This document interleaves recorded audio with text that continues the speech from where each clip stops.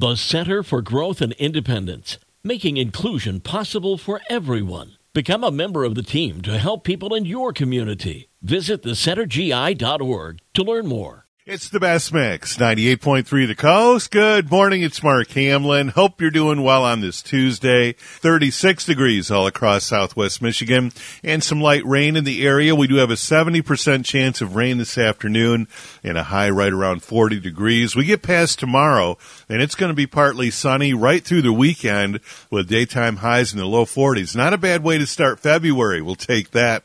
Time for Coffee Talk, and it's been exactly 4 years since the World Health Organization declared the coronavirus outbreak an international public emergency.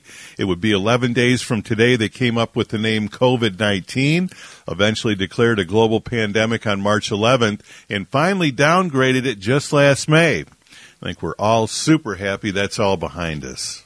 And anybody watching The Bachelor last week might have wondered why they blurred out the Canadian flag like it was someone's rear end.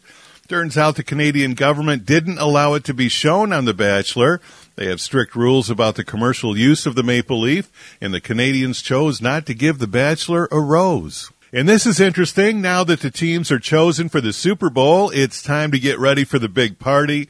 And it seems like the party is more important than the game for a lot of people. A new survey found 40% of people look forward to attending or hosting the party, but barely spend any time in front of the TV. In fact, 17% of those surveyed said they'll watch 20 minutes or less of the actual game.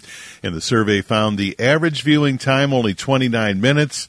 55% say they turn it on for the halftime show, 45% for commercials, 40% of the people said that they're just there for the drinks, 38% said they'll spend more time in front of the snack table than they will the TV.